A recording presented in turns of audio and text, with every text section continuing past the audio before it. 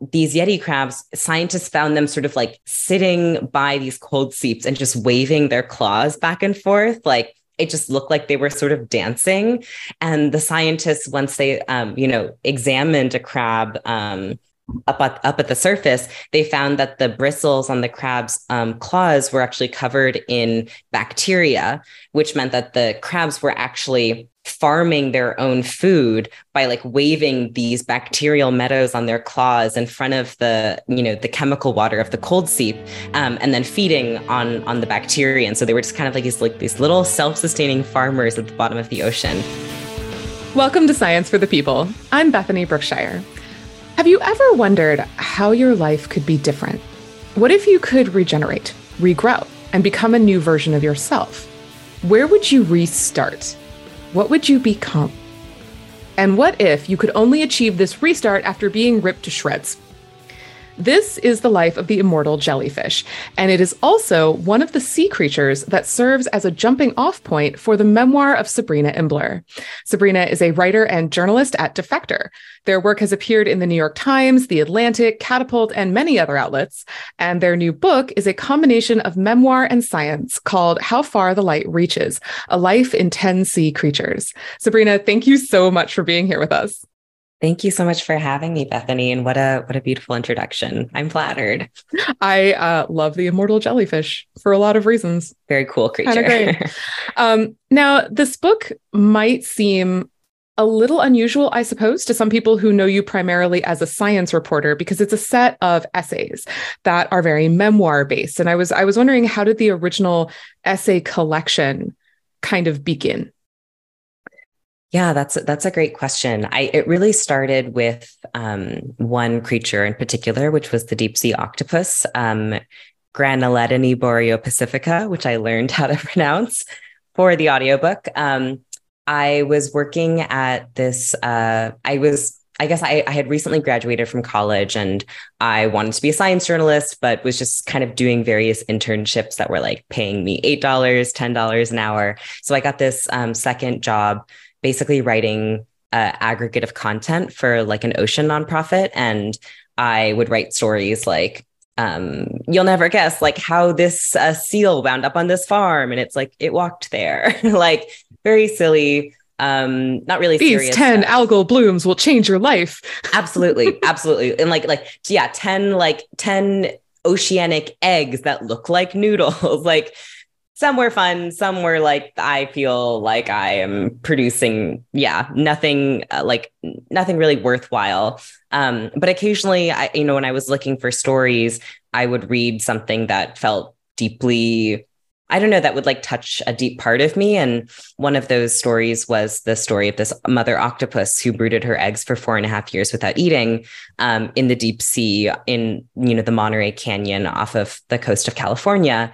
And when I read about this octopus, I guess I was just deeply touched, and I had never encountered, a paper that was so specific to one individual who had lived this kind of like unimaginable life and gone through this experience that felt so far from my own, but also like eerily familiar. And so I wrote about it for this site in like 350 words, but I just kept thinking about it for several years. And when I finally got a full-time job and I was like reviewing toasters for Wirecutter, which is a product review site, I was like, I still want to do science journalism. I want to write about animals. And I saw that this amazing journalist, Angela Chen, had this column on this website called Catapult called Data. And in the column, Angela would write about the way that data sort of infiltrated her life and our lives. And I was like, oh, that's like a really cool way of writing about yourself, like writing a personal essay and also incorporating like the field of science that you're interested in, any field of science. And I was like, what if I did data, but for sea creatures? And so the octopus was sort of my first experiment with that form of fusing memoir and science. And then the book sort of followed once I had written that first draft and was like, oh, I like the way these two things like bounce off each other. The story of this octopus not eating in the bottom of the ocean, and my own experiences with disordered eating and diet culture. And these things that I think at first I was like, this only makes sense in my mind. But then once I sort of wrote it out, I was like, oh, these actually sort of illuminate each other. So was it originally a series of essays that then became a book, or was it this kind of one essay and then you thought there's other essays here that can kind of bounce off between memoir and Sea Creature? So I pitched a column. So I pitched 3 essays for the first installment, one of which was The Octopus, another one about Yeti crabs, also made it into the final collection. And then a third about my tattoos was cut in the editing process, which I'm very grateful for. But so it was first those 3 essays, and then I pitched 3 more that were sort of more experimental, and some of them didn't involve me at all. Like I would write about a creature and then like write about a book and sort of try to merge those 2 together, which I thought was cool, but didn't actually work. I think, they were like fun to read, but when I thought about like really what the heart of the project was, it wasn't just like using a sea creature as a lens into something. I felt like, yeah, it made a lot more sense when I was using myself sort of as that vehicle. So it was first those 3 essays and then 3 more. And then someone was like, what are you going to do with this column? And I was like, what do you mean? Like, I'm just going to write the column forever.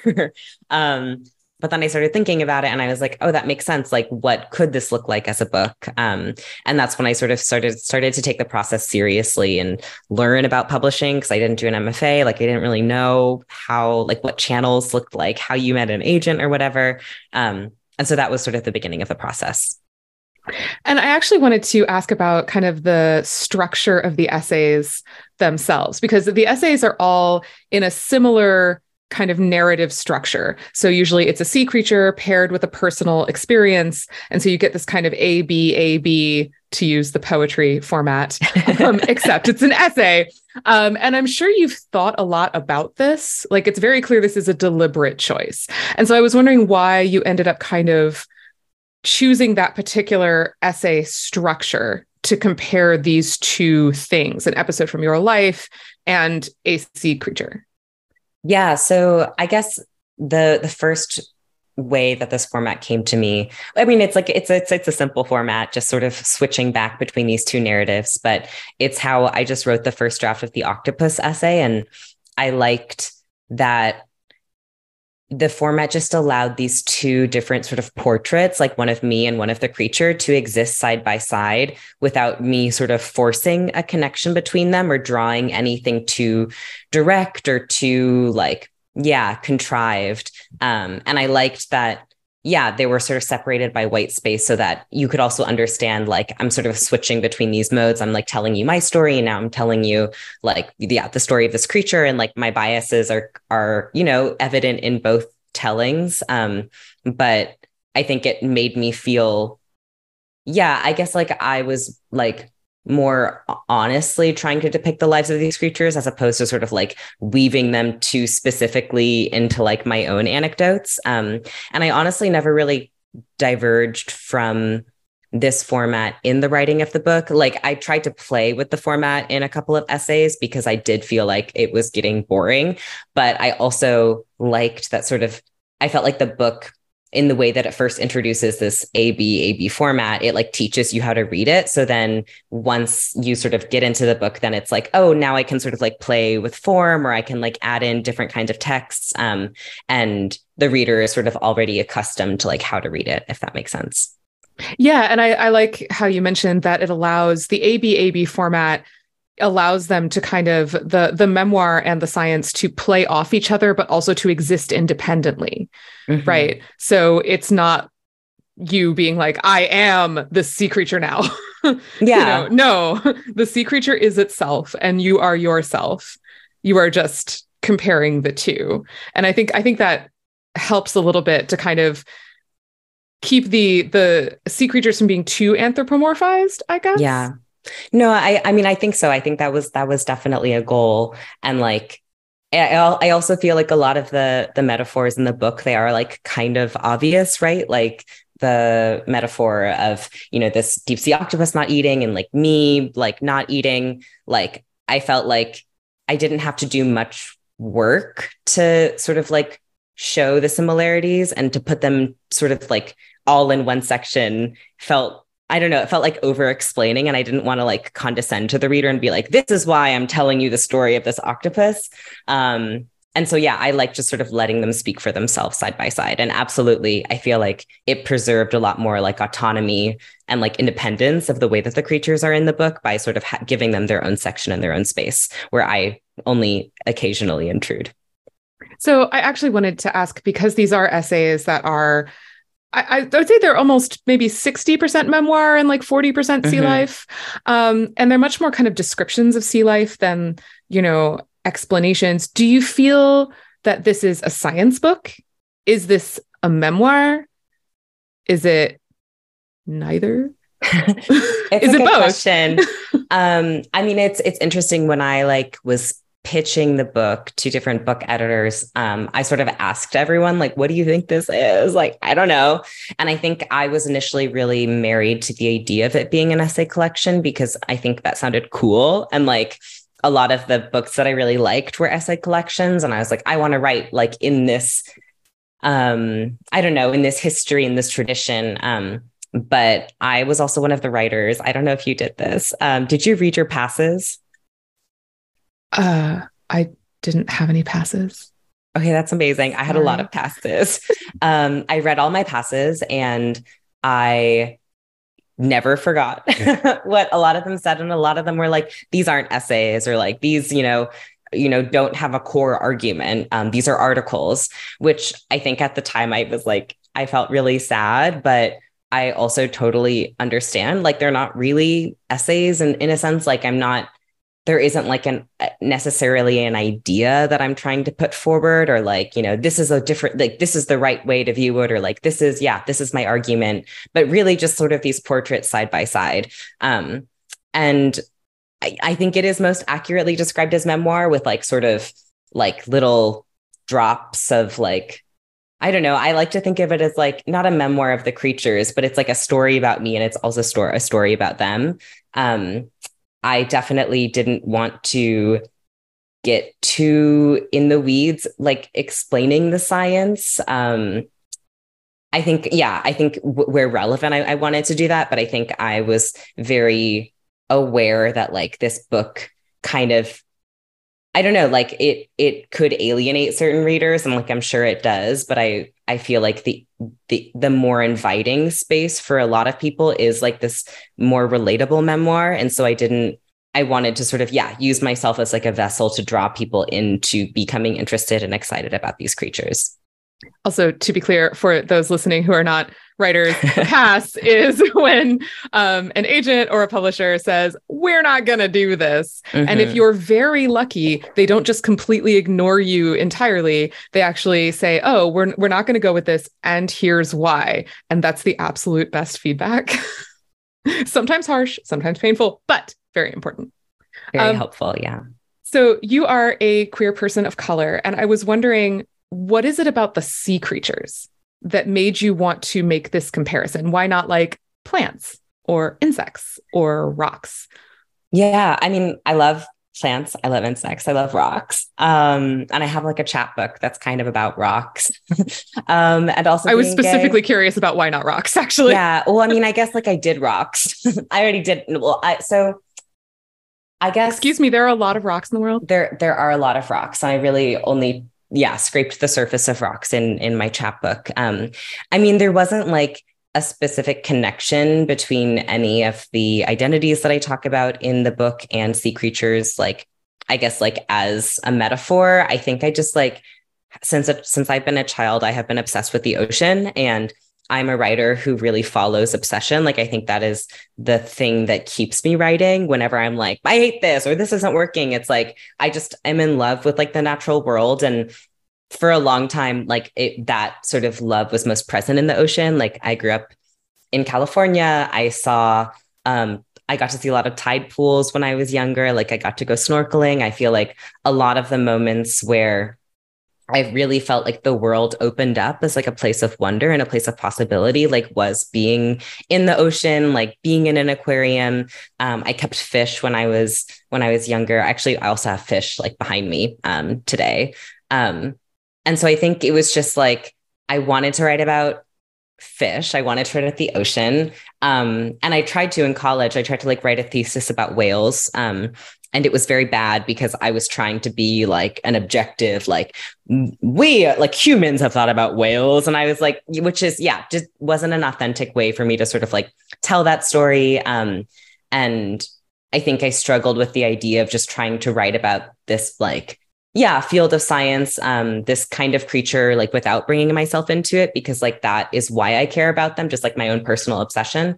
So yeah, I think it was more just like following the things that I loved and then trying to really think about like what that obsession came from and like what sort of resonances I've been able to discover about myself and sea creatures like over the years, rather than me sort of like looking at all of the kingdoms and being like, not fungi. Cause I don't know. I feel like every part of, yeah, every kind of life form is like very rich to explore in terms of, yeah, seeing yourself or seeing queerness. And it could have been fungi or plants, you know, I know. had you been obsessed with those things.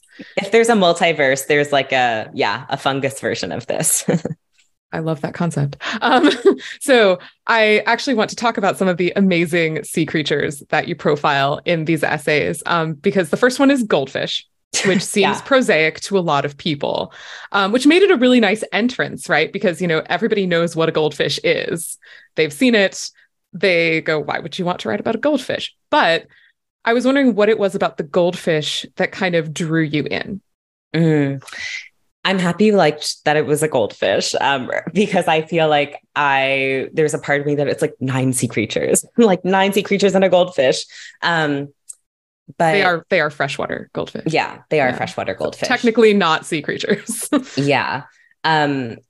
When I was in college, I wrote an essay for this class about goldfish. It was like the first thing I think that I had produced in college that I was like, oh, this is something that I really believe in. And like the essay was just about like not keeping goldfish in bowls. So like a very small sort of argument, but I believe very strongly in it. And like, I don't know if this was happening at your college, but my college, like sometimes when they'd be like, are you feeling depressed by winter? Like, we'll give you a goldfish for free. And I was like really upset at just like sort of how they were seen as like ornaments and like how many people. Also, there was this bar on campus that would give away betas, like beta fish in old alcohol bottles if you won like trivia, which was like so sad to me. And I would like walk in these frat houses and see like a tequila bottle with like a sad beta inside of it. So anyway, I wrote this essay about goldfish. And when I was sort of trying to think about what essays I would want to take from the column to bring into the book and like what new essays I could do, the goldfish one just like made sense as something to possibly adapt. And when I had first started writing it, I really was just thinking about like, oh, I'll just sort of like make it longer. It'll still be about goldfish being in bowls and like why, like, you know, the better option for a goldfish is to keep it in a tank, like to keep it in a 30-gallon tank. And I knew that I wanted to write about goldfish. And I was thinking that, yeah, the ultimate sort of like triumph of the essay would be to say like, this is like everything that's possible for a goldfish that lives in like a healthy, large tank that like is cared for and like the water is replaced and like it has, you know, the ability to socialize with other goldfish. But then as I was writing it, I guess I realized that like that was a bias that I had about goldfish because I had never thought to imagine them like outside of a bowl, outside of a tank, like outside of a home. And when I learned about feral goldfish, which was just, I think I had heard about them before, but when I really just like looked at images of them, like these goldfish that people release into lakes or rivers, and they just balloon to these enormous sizes, like the size of like a pineapple. Like I was stunned and I felt like, oh, like I'm confronting my own bias about goldfish and like what I thought they were capable of. And it just felt like a really ripe metaphor for sort of like, I guess me thinking about like my experience growing up and like me sort of going beyond what I thought my life would be and sort of breaking the molds that I thought existed. I hope I answered the question. I also just love how when goldfish end up feral, they not only get big, they become, I want to say like brawny, like they get very swole. Every time I see a picture of a giant feral goldfish, I'm like, that fish is jacked.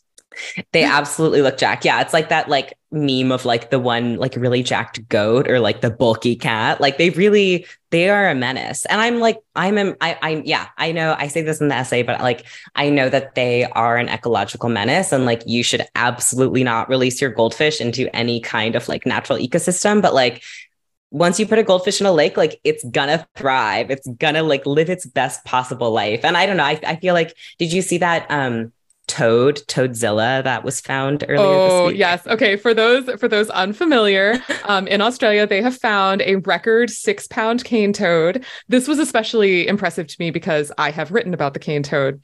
And the cane toad's average weight is about 2 pounds. People think they're bigger than they are. Cane toads are very much like rats in that way, where everyone's like, I've seen a rat the size of a cat. No, you haven't.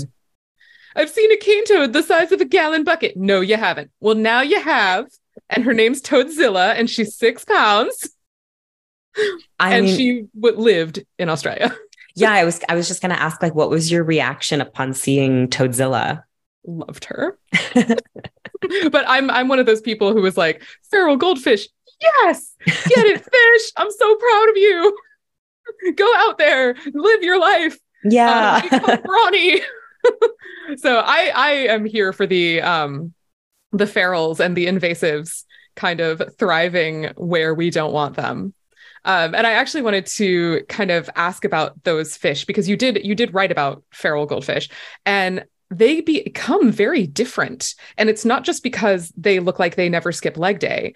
Like they are actively different fish.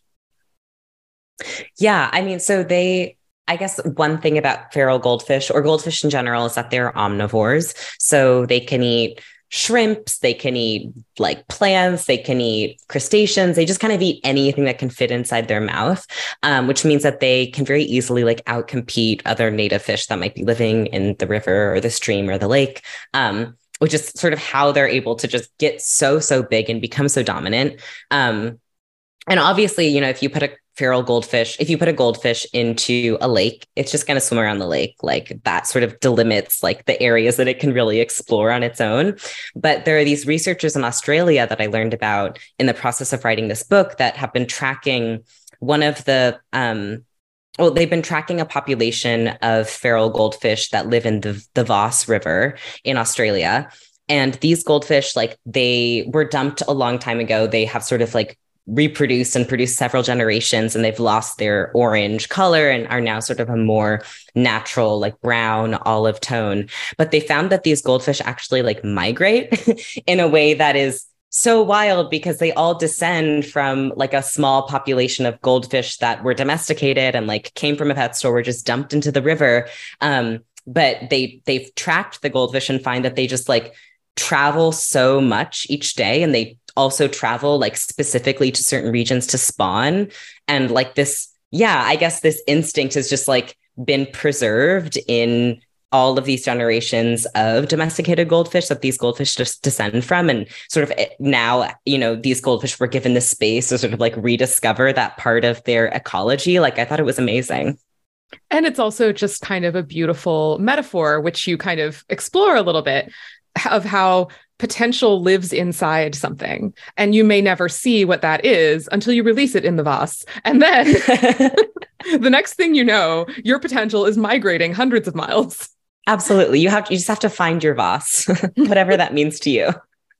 And I did want to come back to your second creature, which we've already talked a little bit about, which is the octopus. In this case, I believe it was the Pacific octopus. Is that right? I don't know if it has a common name, but the scientific name is Granoletini boreopacifica.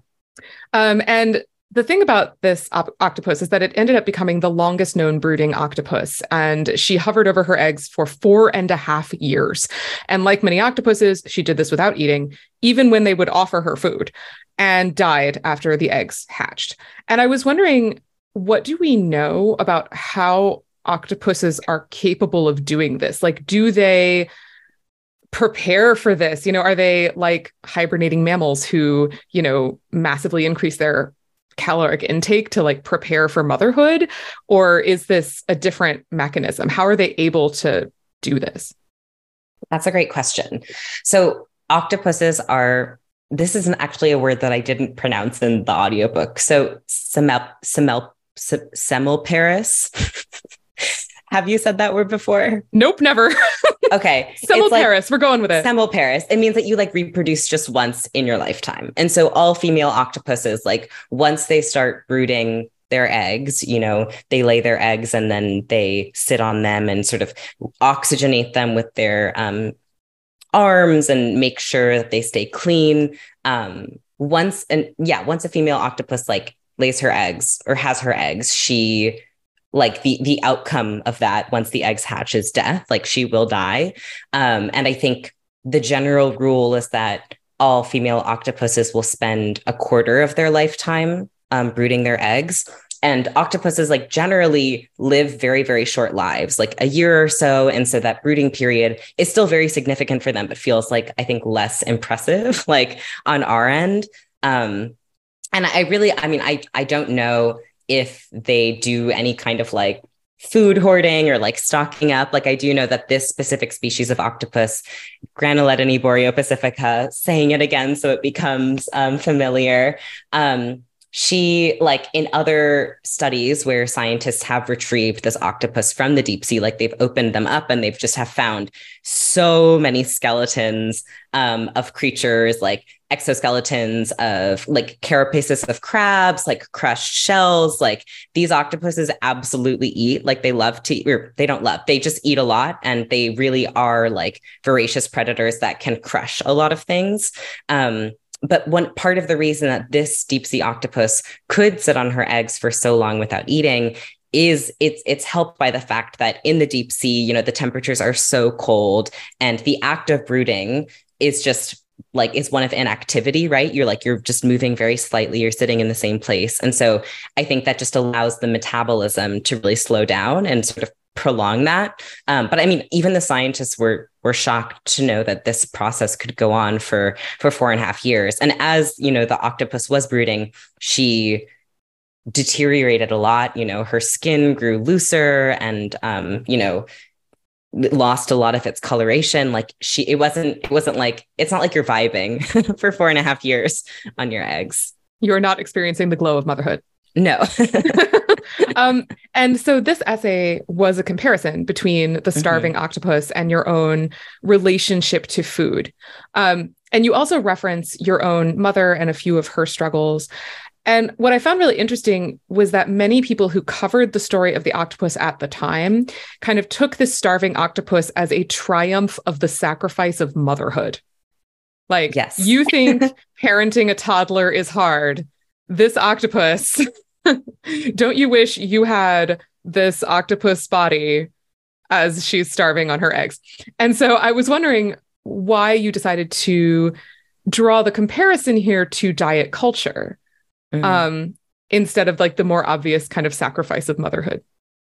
Yeah. I mean, I remember seeing all of those stories. Like I remember a couple of them called her specifically like Mother of the Year. And I was like, what does that mean? Like, this is like, okay, yeah, I think it really frustrated me to see this, I guess, both framed as like a sacrifice and also like valorized in the way that I feel like people just kind of expect mothers like and motherhood to be an act of sacrifice where you sort of like your kids are your priority and your life like takes a back seat. And I really was interested, I think, in understanding that both like this is just a natural part of this octopus's like ecology, like female octopuses of this species and like all female octopuses like undergo this. And this is just something that happens and like is a part of their life and their experience. But I think, yeah, just thinking about like this octopus not eating for all those years and the way that, yeah, I guess like this act was celebrated. I guess it just reminded me of like the ways that I had been taught that like dieting was good and like something to aspire toward. And, you know, my own experience is like seeing a nutritionist who was like a weight loss coach who would like celebrate my like essentially fasting, because that was like a lot of the, that was sort of the structure of the diets that I had tried to do. And it felt like a very yeah, I guess obvious parallel between those two stories, and one that was very intimately connected to my mother's, experience of her own body and her own experience with disordered eating.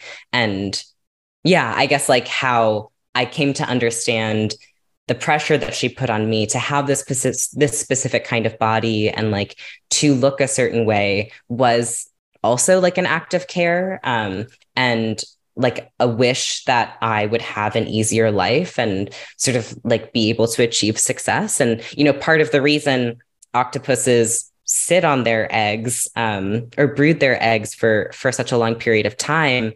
And if you brood your eggs for 4.5 years, like your young hatch like incredibly well developed. Like they are just like, they're bigger than other octopus young, like the Granuleta niborio pacifica. She sits on far fewer eggs than other octopuses do that have just like, hundreds of little tiny eggs. And, the octopuses that hatch, I think, have a far, don't have as much of a chance of making it out. So I guess, yeah, in my mind, all these things felt connected.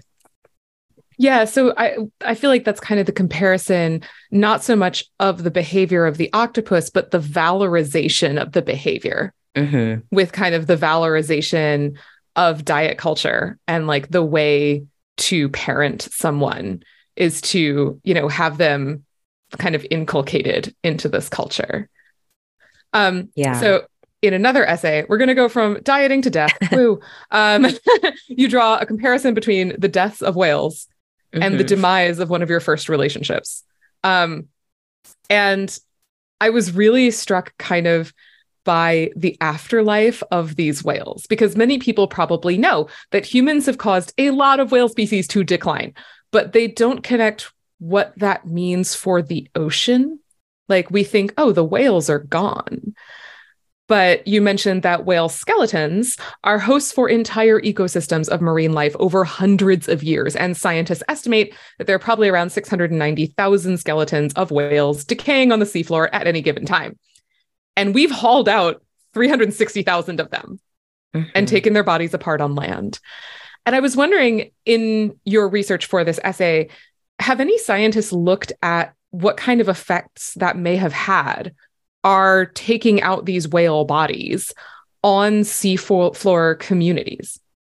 Absolutely. I mean, yeah, I feel like the past couple of years, I've read so many stories just about, I guess, yeah, that like enormous loss that whaling left behind, like thinking specifically about one of Ed Yong's pieces for The Atlantic about just like the role of whale poop and like whale how poop, much, man. Yeah. How much I mean, even before they're dead, we need whale poop in this world. We need a lot of it.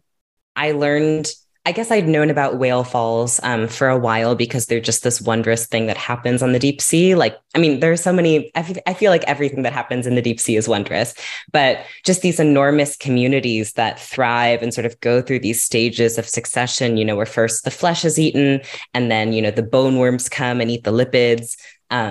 And then finally, the bones become sort of this terrain for creatures like anemones, or sea pens, sort of like plant, because most of the deep sea is just sludge. And so if you're like Cecil and you need something to latch onto, like a whale bone is perfect.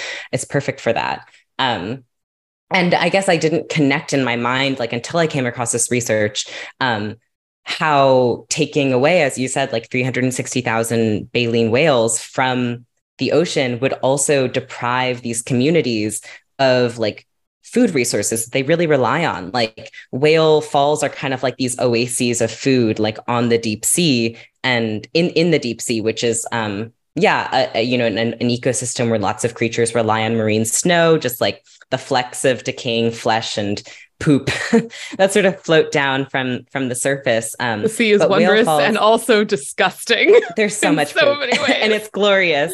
Poop, but yeah, whale falls flakes. are like these buffets that these creatures and these communities really rely on. And if you just take away like 360,000 buffets, like you are going to lead to a massive ripple effect in like what communities can sustain themselves. And this one group of researchers estimated that the loss of those whales led to an extinction of at least a third of the community species that rely on those whale falls. And I don't know, my heart broke. Like I absolutely like mourn the loss of whales and, the ongoing plight that like, the North Atlantic right whale is experiencing with entanglements and boat strikes. But it just always makes me sad to know that, there are all these small creatures that, wouldn't fossilize necessarily or like wouldn't have been studied, by scientists in the time that they were alive that just have sort of blinked out.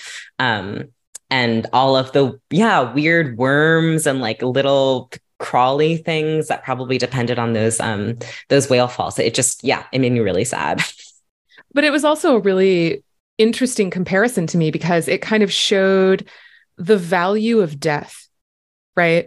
Like whale death is a very, very important thing for the ecosystem of the ocean. And that was kind of juxtaposed against, I guess you could call it the death of this relationship, which was also in its way necessary for you to grow. Absolutely. Yeah. I mean, as I was writing that essay, I think I was only in like the death part of my thinking about it. Cause the relationship, it was one of my first queer relationships. It really crushed me. I was so sad. And it happened when my partner and I were like in this weird course, painting whales in like a whaling museum. And I was like, oh, like, dead whales are so tragic. And like the death of this relationship is so tragic. Like I'll tell this, like these two sad stories together.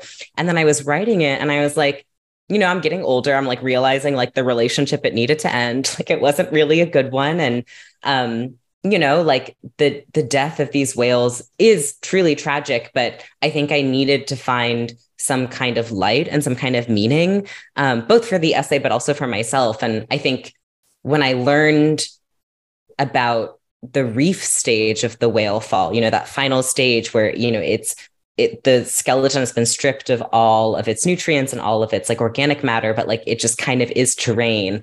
I think that was like the turning point for me, and just thinking about like, good, so much good can come from whale death, like assuming there are enough whales that die of natural causes, like natural whale causes. Like I want all whales to die of old age, but just the other things that can sustain, whether that's like these little communities or like my own understanding of like, who am I outside of this relationship, like what do I want in dating. And one of the essays that I liked most in this book was actually about deep sea vent communities, queer communities, and Yeti crabs.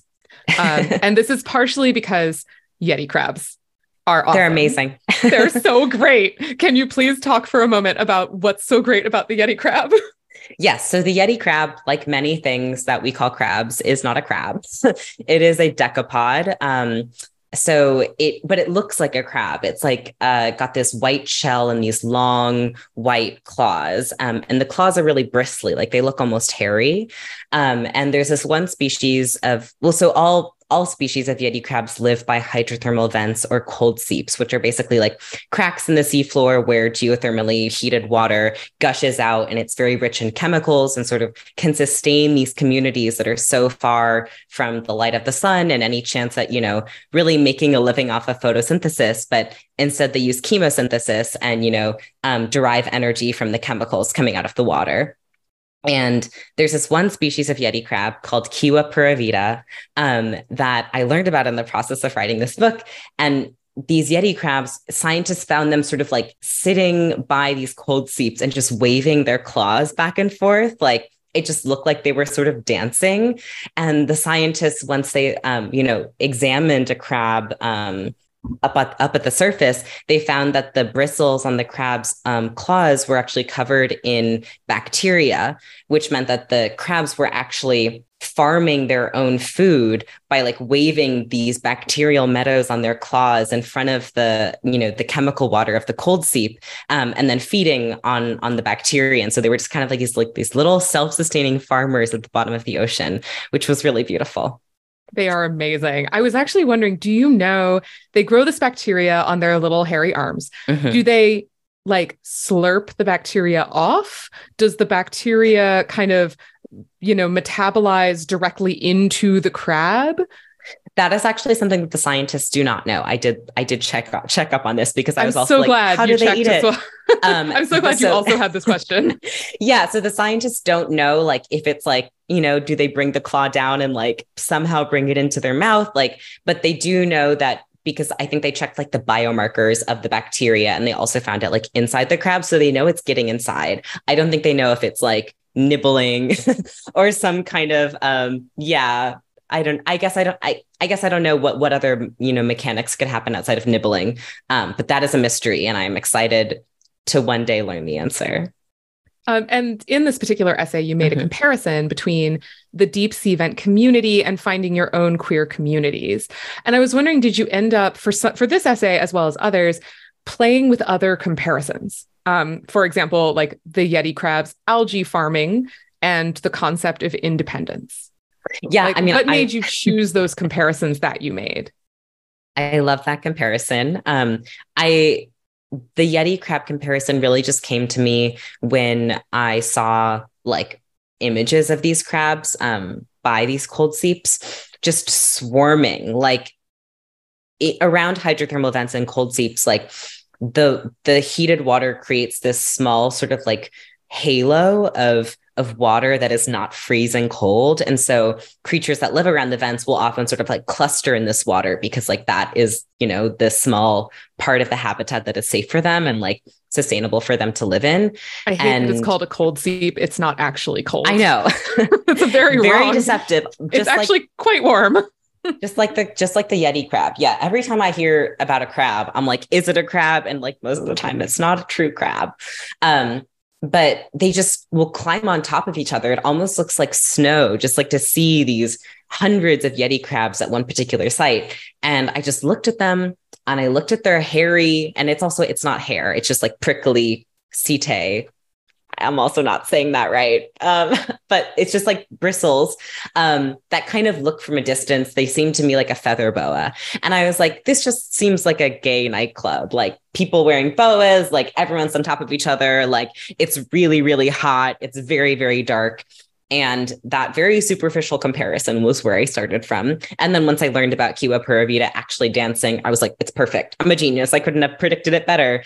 But I really didn't think about other metaphors, like the one that you raise of, the independence and self-sufficiency of the crabs, like is totally a great one and not one that I thought of, but one that I appreciate thinking about now.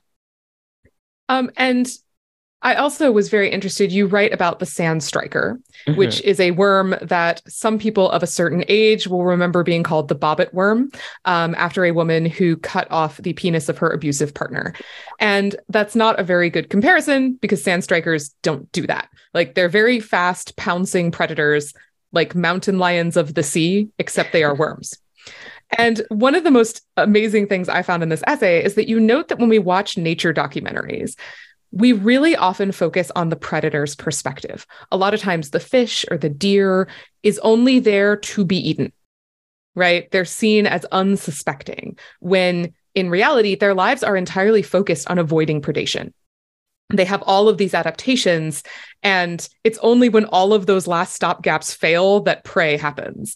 And this is something that you grapple with personally in your essay. And I was wondering, why do you think we, as humans, makers of documentaries, potentially writers, are so eager to focus on the predator, on its abilities and its biology, and not the abilities of the prey? It's a great question. And I think I first started thinking about this. I don't know if you've heard this bit of stand-up. I think it's by Mike Birbiglia. Have you heard his like Arctic hare joke? I don't know that I have. He's like, I think it's Mike Birbiglia. Definitely fact check me if I'm wrong, but the bit is basically like he's watching a nature documentary. He sees an Arctic hare come on screen and he's like, oh no, like watch out, Arctic hare, like you're gonna get eaten. And like inevitably like a fox comes and eats the hare. And I remember like when I was growing up, or I don't know, like in school, I would watch nature documentaries and I would just be so stressed and like anxious throughout them because, so many of the creatures that I would love to see thrive, like inevitably get eaten. And I think, a lot has changed since the nature documentaries that I was watching in like, decades ago. But I do feel like it is easier often to in the narrativization that often happens in these nature documentaries, where I feel like people feel the need to create sort of familiar human stories out of the predation that happens, which is also, if you think about that a lot, a great thing to read is Ed Yong's op-ed for the New York Times called How Animals See Themselves, which is sort of like writing against, like, why do we sort of put these animals in these familiar boxes? But when we do, I feel like it is just really easy to want to root for the one that wins. And the one that wins is often going to be like the predator, and sort of that climactic, very cinematic act of like the orca biting, the seal, or the fox biting the hare, or the bait ball sort of being slowly decimated by the swordfish or the marlins. And I mean, it makes sense. Like, those are really like triumphant displays of, the predator's abilities, and I feel like they're often like shinier and like, yeah, more cinematic and easier to just like pitch as like, oh, like, you think nature's boring, like, you're wrong, like, watch this creature be devoured. But I am so interested, in sort of the quieter lives of like a grazer or a bunny, and like learning about, as you mentioned, like all of the adaptations their bodies have to protect themselves from being hunted. And I find that to be just as interesting. And it's just something that I feel like comes up less in documentaries. I also wonder how much the focus on the predator is about how we see ourselves, and we see ourselves as kind of this dominant and predatory, either for good or ill, influence on the planet. And so it's a whole lot easier to kind of identify yourself with the predator. No one wants to be the prey in this scenario. Absolutely. Right? Yeah. And so I feel like it's probably a reflection of us as humans and how many of us kind of want to see our place in the world and ourselves. Absolutely. As opposed to, the bunny. Nobody wants to be the bunny. It feels very like American. Like, yes. Winners making documentaries about the winners. Documentary of Manifest Destiny. Yeah. I will say, if that kind of documentary sounds like not the kind that you want to watch, that was like not the most efficient way to say it. I just wanted to say there is a documentary series on Apple TV called Tiny Worlds. Have you seen Tiny Worlds? I haven't.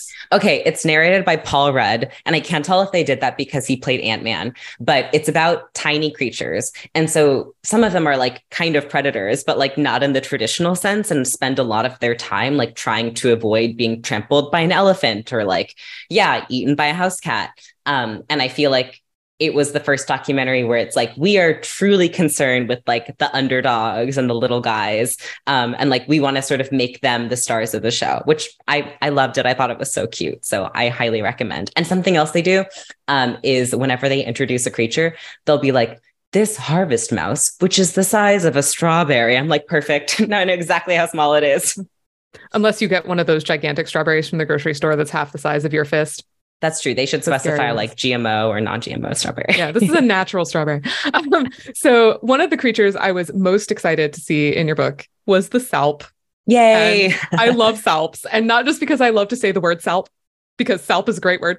But one of the wild things about salps is that they are not really individuals. They are also collectives. And they really challenge our concept of kind of what an individual is. And I was wondering if you could just take us a little bit through the biology of the salp. Yeah. I mean, I first just wanted to ask, like, how did you learn about salps? Oh, I don't know. I think I just came across them one day, probably on Twitter. Very fair.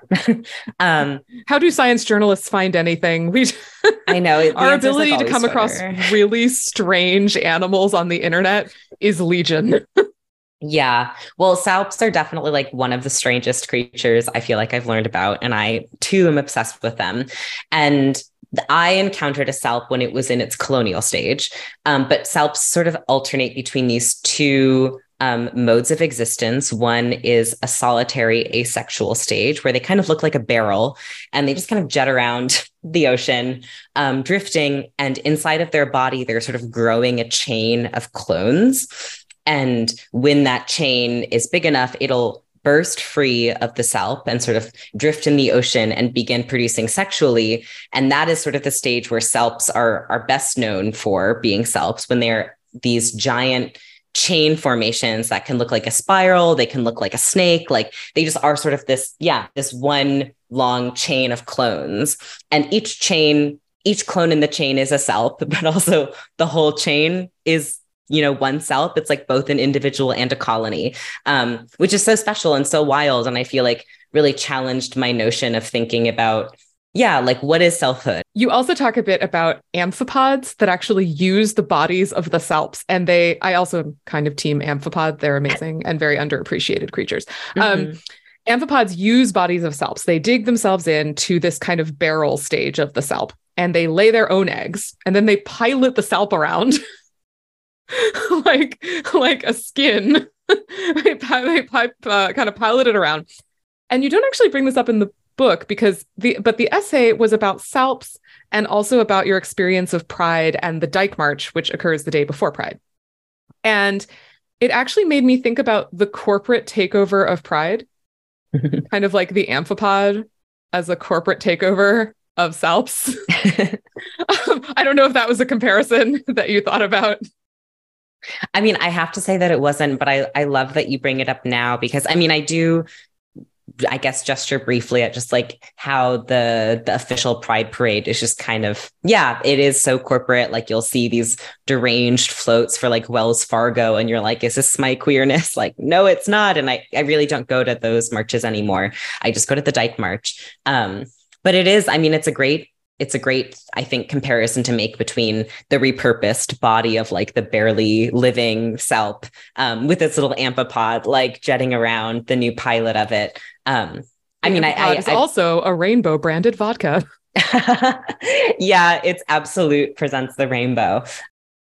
Many people who might know you from your work at Defector or at the New York Times will know that your science writing is often hysterically funny, right? Like when an eel climbs a ramp to steal shrimp from a clamp, that's amore is like one of the best lines I have ever seen. And it's stuck. It lives rent free in my brain. But this book is not funny. It's intense. It's joyful. It's sad, but it's actually not funny. And that's not bad, obviously. Many things are good that are not funny. But I was wondering, did you feel pressure to make it funny? Why did you decide to kind of keep it non-humorous? Yeah, it's a great question. And I think it's funny. I guess I just wrote this book thinking about it very separately from like the journalism that I do, which has a lot of humor, is very dumb sometimes, like loves to talk about poop, loves to make puns. And I feel like when my book editor started reading my story, she was like, "You're funny." I was like, haha, oops. And then when like my editors or whatever, people who are more acquainted with my journalism read the book, they're like, like sad, like what a downer.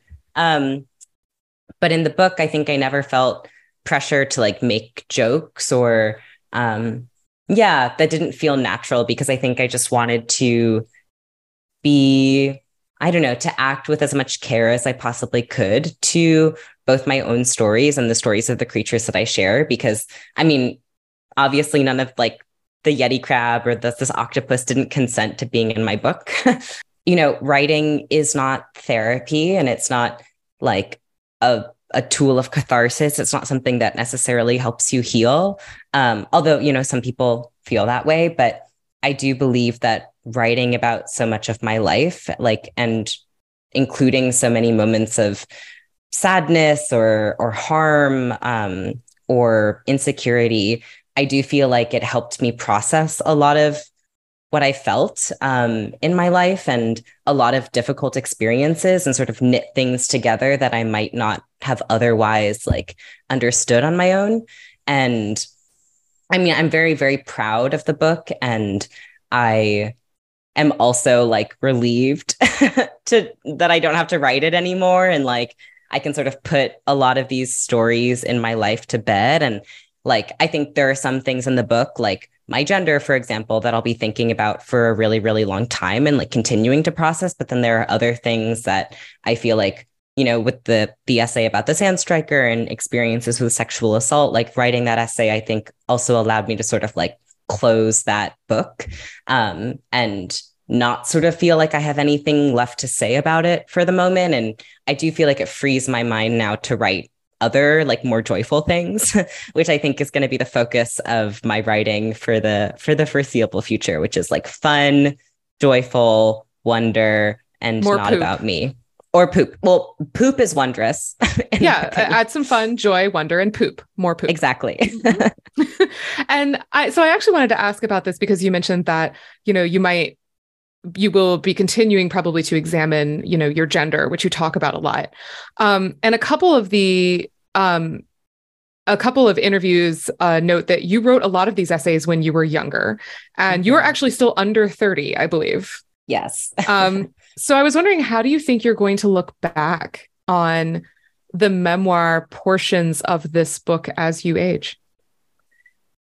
It's a great question. And the version of myself that pitched this book, I guess I was like 25, 26, and really believed that, I don't know, I guess I like really, really believed in the personal essay. I went to college at a time when like Jezebel was really big, and like I was reading like Gia Tolentino's essays online, and I was like, this is the kind of writing that I want to do more than anything. And so I really formulated the book with that in mind of like, I'm going to share my stories and like share the stories of these creatures. And like I am so proud of the book and like the ways that things come together. And I am impressed that I shared so much, and also want to note that like in the editing process, I cut so much of my life out. And I'm so grateful that like I was so late to turn in my book because it was due August 2020 and I turned it in January 2022, which gave me a lot of time to grow up and sort of think like, do I really want this to be in the book? And I don't know, everything in the book, I'm fine with, whatever, it's out there. And I don't think I have, I don't know, maybe just like being a writer on the internet, I feel like I'm just going to share stuff about my life and I don't really think about it that much. But I don't know. I don't want to read the book ever again. Which I don't know if you feel that way about your book because it's not about you. Are you sick of your book? Do you like reading it? I would not say I am sick of it in that I'm certainly not sick of the topic. I actually, you were saying how you wished that like you were just ready to be done writing it. And I actually wasn't. I was like, oh man, I wish I had space for an entire chapter on feral hogs. I would love to read you on feral hogs. Or like goldfish. Oh my goodness. Carp. Australian, the invasive Australian grass carp. Oh my God, there is a story to be told. I have dreams, so like I was still kind of thinking of that. But certainly every time I go back and read it, I find more things I hated. But I think that's just kind of being a writer, really, more than anything else. Absolutely. Yeah. And a lot of the stories that you ended up telling, they are intensely personal. And I think they will speak to a lot of people, especially queer people. And I was wondering, what has the response been like so far? I mean, I feel like truly, I don't know if you feel this way. Whenever anyone reads my book, I'm like so grateful. I just feel like honored. Like there are so many books out there. There is so little time. Like we all have so much work to do. We have so much rent to pay. I really am like grateful for anyone who reads my book. And the most meaningful like things that I think the things that have been the most meaningful since the book has come out have just been personal messages from people like on Instagram, on Twitter, from like booksellers, like every person who has taken the time to tell me like about some part of the book that touched them or, reminded them of some part of their own experience. Like, I don't know, my heart grows 2 sizes. Like I'm so moved and so happy. And that means so much more than like, I don't know. Yeah. I don't understand prizes, but like, I think that it's like, that reminds me, like, I am so happy that this book is out. I'm happy that it's reaching the people that it's reached. Like, I hope that everyone who has wanted to read about some kind of experience that I talk about in this book, like finds it, whether they love it, whether they hate it, whether it makes them think about things. It really just has been like the the messages from people who are often queer, often people of color, often, people who have like felt like there wasn't a place for them in science, who have taken the time to write. It just, it means the world. Not that I'm like being inundated by messages. I feel like it's just, a couple, but they have meant the world. Well, Sabrina, thank you so much for taking us on this ocean and life journey with you. I'm glad you turned in your book late so we could be book birthday twins. I'm so happy that we are book birthday twins. And thank you so much for having me on your podcast, Bethany. This was such a fun conversation. I'm such a fan of pests in general, but also your book. Thank you. If you'd like to learn more about Sabrina Imbler and their book, How Far the Light Reaches, A Life in 10 Sea Creatures, we've got more details on our website, scienceforthepeople.ca. If this is your first time with us, why not subscribe to the show and stay a while? You could also leave us a friendly review on Apple Podcasts, which I know everyone tells you to do, but that's because it actually matters. And of course, if you have the means, we have a Patreon page where you can support our hardworking editors and dedicated podcasting crew with a monthly donation. Thank you for listening, and we'll see you next time on Science for the People. Science for the People is listener supported. You can find us on Patreon, where you can support us with monthly donations in any amount. Your support keeps us afloat and able to keep making great new episodes, and we thank you for it. The show is produced by Rochelle Saunders and edited by Ryan Bromsgrove. We get help with special projects from K.O. Myers. Our theme song was written and recorded by Fractal Pattern, and its title is Binary Consequence. The show is hosted by Bethany Brookshire, Anika Hazra, Marian Kilgour, and me, Rochelle Saunders.